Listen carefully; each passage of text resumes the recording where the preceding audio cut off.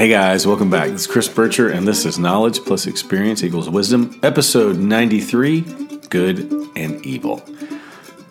If you liked episode 92, you'll know that that one was kind of a mess, right? And so is this. I'm not going to definitively in 25 minutes define good and evil for all in all. These are questions, especially these last episodes going up to episode 100. These are questions we have no answers to that people have been talking about for thousands of years, right? They're the important questions that either plague you or that you really like thinking about. And, when I interviewed David McCraney from You Are Not So Smart podcast, we talked about that angst, which I think he said Kant coined the term angst, or one of the philosophers. And it's that circular thing you do in philosophical thinking where you get an idea and you think it's great and you start thinking about it and you think about it and you come up with all these great ideas and then you start to cycle on the backside and you end up exactly back where you started with no new answers. And you know what? That's science. It's so funny. I got away from philosophy a little bit there in my 20s, 30s, and 40s because of that, because you never really get anywhere. You never solve any problems, but you come up with new information. And the same is true for science. We very rarely actually come up with any real meaningful evidence for anything. We come up with something a little bit. You get a $100,000 grant, you spend 3 years, you write a paper, and you have this little thing that says something like, well, now we know a little bit more about that. But now we have 50 million new questions about that we don't know. One of my professors in graduate school, Don Young, said science is like entering a dark room and shining a flashlight in one little point in that room, and that's your entire commitment of your whole career. That's all you do is you light up one little point in this giant black void in the world, and that's what science does. Well, it's the same thing with thinking, right? I'm not going to answer. I'm going to tell you what good and evil is, but I am going to go through a thought process based on an experience that I had recently, and white privilege. I am a lucky man. My wife, and it's something I've been thinking about in the 8 or 9 years that I've known her. One day she mentioned a long time ago that she, might be able to go to these conferences, and when professionals go to conferences, a lot of it's paid for, and if they're smart professionals, the conferences are always in tropical locations that you want to go to anyway, and they set it up so that you're only in there for half a day. Well, we went to one of those in Hawaii. Long story short, I got to spend a week in Hawaii with my wife and my youngest daughter. None of my older girls could go. One, because it would be too expensive, and two, because it was during school. And I had some spiritual experiences in Hawaii. But one of the things that bothered me, and it's not picking on Polynesians or Hawaiians in general, was the history. I love going places, and the first thing I want to know is, all right, what happened here? Like, tell me what's going on. What's happened prior to this? Like, how did people get here? What's the history? What's da-da-da-da? And one of the things that you learn when you learn about, Polynesia in general, there's a handful of theories we don't really know. People either left, like Vietnam, and anyway, people traveled through the South Pacific Islands to get to Hawaii. And on the way, there was a whole lot of fighting. And a lot of the luau's and the different ways of explaining Hawaiian history have a lot to do with battles and wars and death. And I found myself in this place that's so ridiculously beautiful and peaceful. I don't know what it is. I mean, it's not just me, right? That sort of South Pacific blue waters and green islands and the volcanic history is just exceptionally pleasing to the human vision and spirit and everything there is about it, which is why rent is $4,000 a month if you want to live in Maui. It's amazing.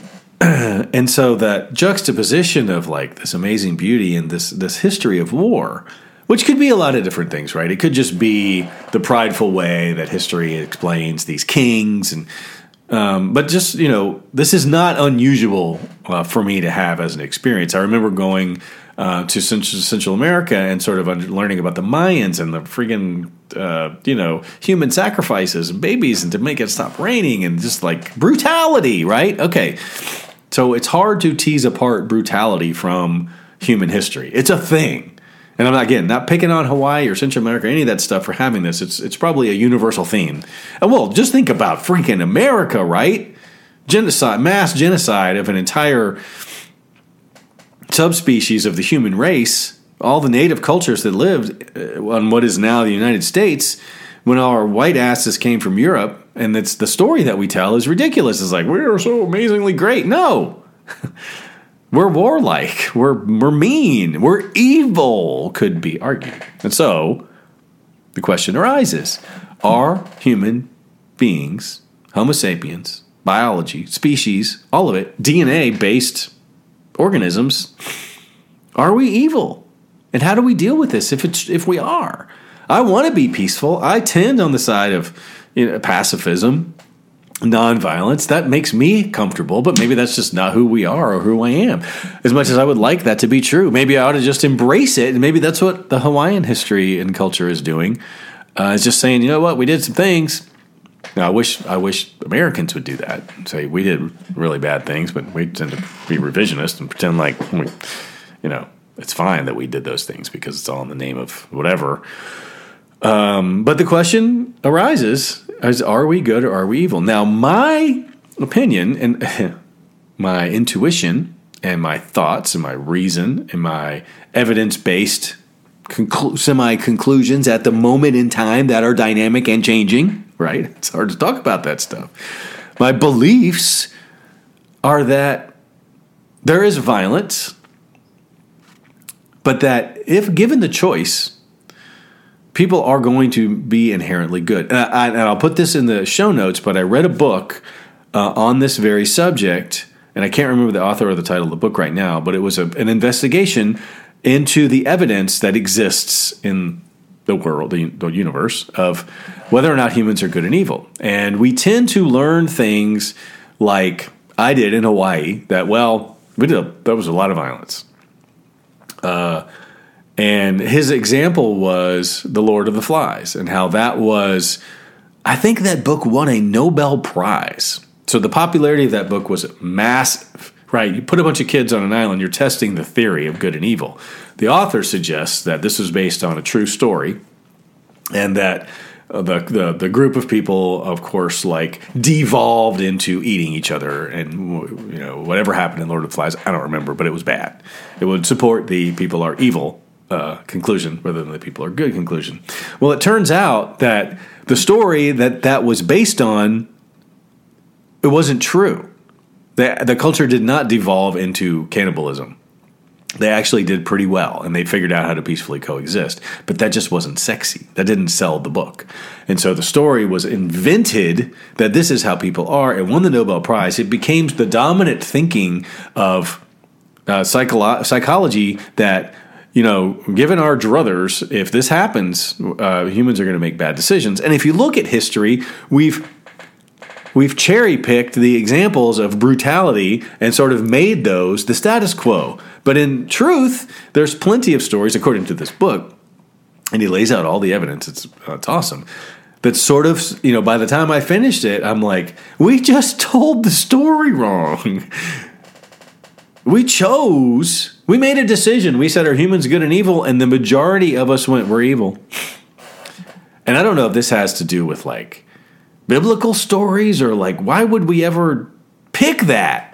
I certainly wouldn't. Now, again, I'm more of a pacifist and nonviolent. I am going to argue the position that humans are basically good, and given enough time and enough choices and enough freedom and enough privilege and enough opportunity, we're going to make the right decisions. It's when we're cornered and our backs are up against the wall that we're going to fight back. We're snakes, right? We're reptiles. We have the capacity to do evil, sure, because we're 150, 200-pound biological organisms with opposable thumbs and brains and cunning and muscular strength. Yeah, we can do stuff. But I firmly believe that the evil that we do is a result of misalignment, right, or of our integrity, of not getting needs met, of not understanding ourselves, of being afraid. Evil comes from fear, right? There are emotions and feelings and states of mind that are less desirable, less comfortable than others. And if you spend all of your time in those states, I think that is a recipe for evil. Yes, you are going to be more angry. You're going to do more. And all those are natural feelings. And I think in a idealized lifestyle, if I'm God or I'm DNA or I'm the Big Bang or whatever, and I'm laying out this thing, my hope is that you're going to feel equal amounts of all of it. And your evil is going to be balanced by your good, and the yin and yang and all that stuff is going to be the way of the day. It makes sense to me. It just seems reasonable. And you see a lot of evidence for this, right? You get the good with the bad, and it comes and goes and cycles and all that. And so I think evil and good are natural partners in a human's, and probably any organism's daily life.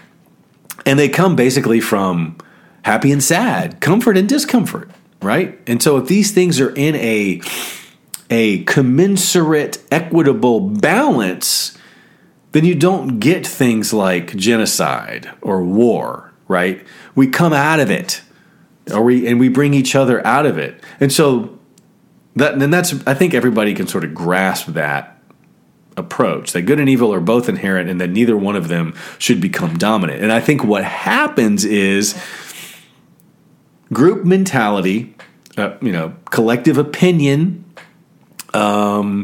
fear, lack of safety, struggle, strife, discomfort, when those things become pronounced across large groups of people, then the pendulum sort of pushes more towards evil, and that's sort of sets the stage, if you will, for bad things to happen. And I'm not saying that wars and deaths and murder that happen in Hawaiian cultures or Central American cultures or European cultures or all the cultures are avoidable. But I think if we really wanted to learn from history, that's the way we would look at it. We would sort of say, what happened here? What were the global circumstances at all scales with all types of people that led up to this? And I think to a certain extent we kind of do this sometimes. Like with the war in Ukraine right now, a lot of people are looking at World War II and Hitler and sort of saying what's going on, what really happened. But initially what we do is we tell a bad story, like the freaking Lord of the Flies. We come up whatever the sexy media headline is that we think is going to be, that people are going to want to be interested in, that's going to sell papers or books or headlines or clicks or whatever it is, and that's what gets out. And that sort of artificially drives people in these negative directions. And yeah, that's only setting the stage for bad to happen. We all have the capacity and maybe even the propensity for violence. But don't we want to make attempts to balance the world, to keep us in the middle, to keep things swinging? And I think there's two errors we do. One, we do the scenario like the social dilemma and social media, and we sort of push people in this direction that maybe generates dollars, but also leaves dissatisfaction and struggle and strife and sort of less desirable conditions in its wake, that leaves people sort of in a situation which makes evil or bad things more likely, and we don't offset them with positivity, because positivity has become toxic nowadays. And once things get so bad, you can't come out and go, oh, just believe that you're going to be a millionaire and the secret will, save your life. That doesn't help either. We need just a more honest and less clickbaity way to analyze. And if you go back to my last episode with intuition, that's sort of what I was getting at. Why do we allow collectively these things to happen? It's like we're all enablers to some degree. We all enable history to be told the way it is because there are no mechanisms to sort of call bullshit on it. So we still celebrate Thanksgiving, for God's sakes, and we envision John Smith sharing the turkey with the native cultures. Is that accurate? shouldn't we be at least talking about the bad crap that happened? Shouldn't we have some degree of remorse or guilt for the wonderful house that I live in that probably used to be a Native American, village? Maybe. And as these things are happening, like the war in Ukraine right now, isn't there an accurate way to tell that story that isn't clickbaity and headliney and, has an agenda behind it to generate money? Like, what's the real story? And can't we do anything about it? Aren't there entities and programs like governments set up to do that? And are they doing it? And do we know what's happening? And maybe there are very good reasons why we don't, like common people like me and you, don't ever find out about this stuff. And the best we can do is read some article in the paper that at best represents a balance of everything that's going on, but at worst, it was intended for you to read it, and so it captured your attention in whatever way it had to, which probably points you in a direction of less accuracy. Can't we use all of the tools that we have, the science, the opinion, the idea, the intuition, the thinking, the constructive assessment tools to understand the realities that we're in a better way that more accurately reflects what's actually happening? And can't those become the stories that we tell? And why aren't they? Maybe people are neither inherently evil nor good, but maybe we're just inherently sloppy or lazy and not doing this. Or maybe the organization of peoples, call it government, call it leadership, maybe that's inherently flawed. And really we just don't have the skill set to choose the summarizers, right? We can't all do it. We can't all go over to Ukraine and go, okay, what's really happening here? We can't do that. We have to send representatives to do that. And that's either our leaders and the government and the media and anybody else that has access, and we trust their ideas. And maybe, I've said this before, maybe we're just selecting those people poorly. Maybe we should, the people who should be in those roles are the ones that go kicking and screaming that don't want to do it because they actually have the best characteristics. The minimal bias, the sort of omniscient narrator sort of approach to life or personality. It's not people who want money and power are not the people we should be selecting for these positions. Maybe the anti-capitalists are the ones who should be running everything. I don't know what the answer is. Again, this is hard stuff.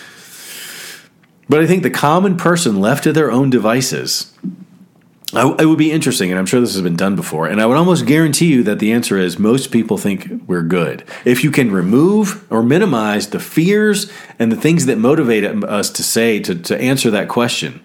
If you've been mugged, if you live in a violent neighborhood, if you've been raped, beaten, and you've experienced these things firsthand, you're probably more likely to answer that question with, well, people are inherently evil. Why else would this have happened to me? I get that.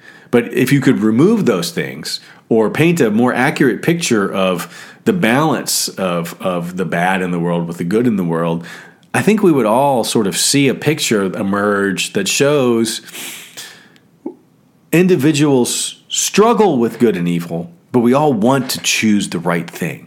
We all want to choose the good thing. We all want to believe in happily ever after. It's the fear of getting taken advantage of by the evil people or by being unlucky and being in a situation where evil wins that motivates us to believe in it. We can't all believe in happily ever after rainbows and unicorns because to varying degrees, we have a differential opportunity and differential pain that we've experienced. And that's unfortunate. But I think the way that we tell stories, and maybe that's what it comes down to, the way that we make decisions, see the last episode, the way that we tell stories, maybe a new episode, and the way that we share this information with one another is flawed if our conclusions are so adamantly evil, because I just don't believe it. And I'm happy to be a part of any discourse that discusses this topic further. And like anything, I consider my opinions, my positions, my intuition even, to be dynamic and ever-changing. And so who knows how I'll feel about this in the future. But right now, I think people mean well. And that's how I choose to move through my life. And I hope that doesn't bite me in the ass. Anyway, this has been Knowledge Plus Experience Equals Wisdom, episode 92, Intuition. I'll see you guys next week. Take it easy.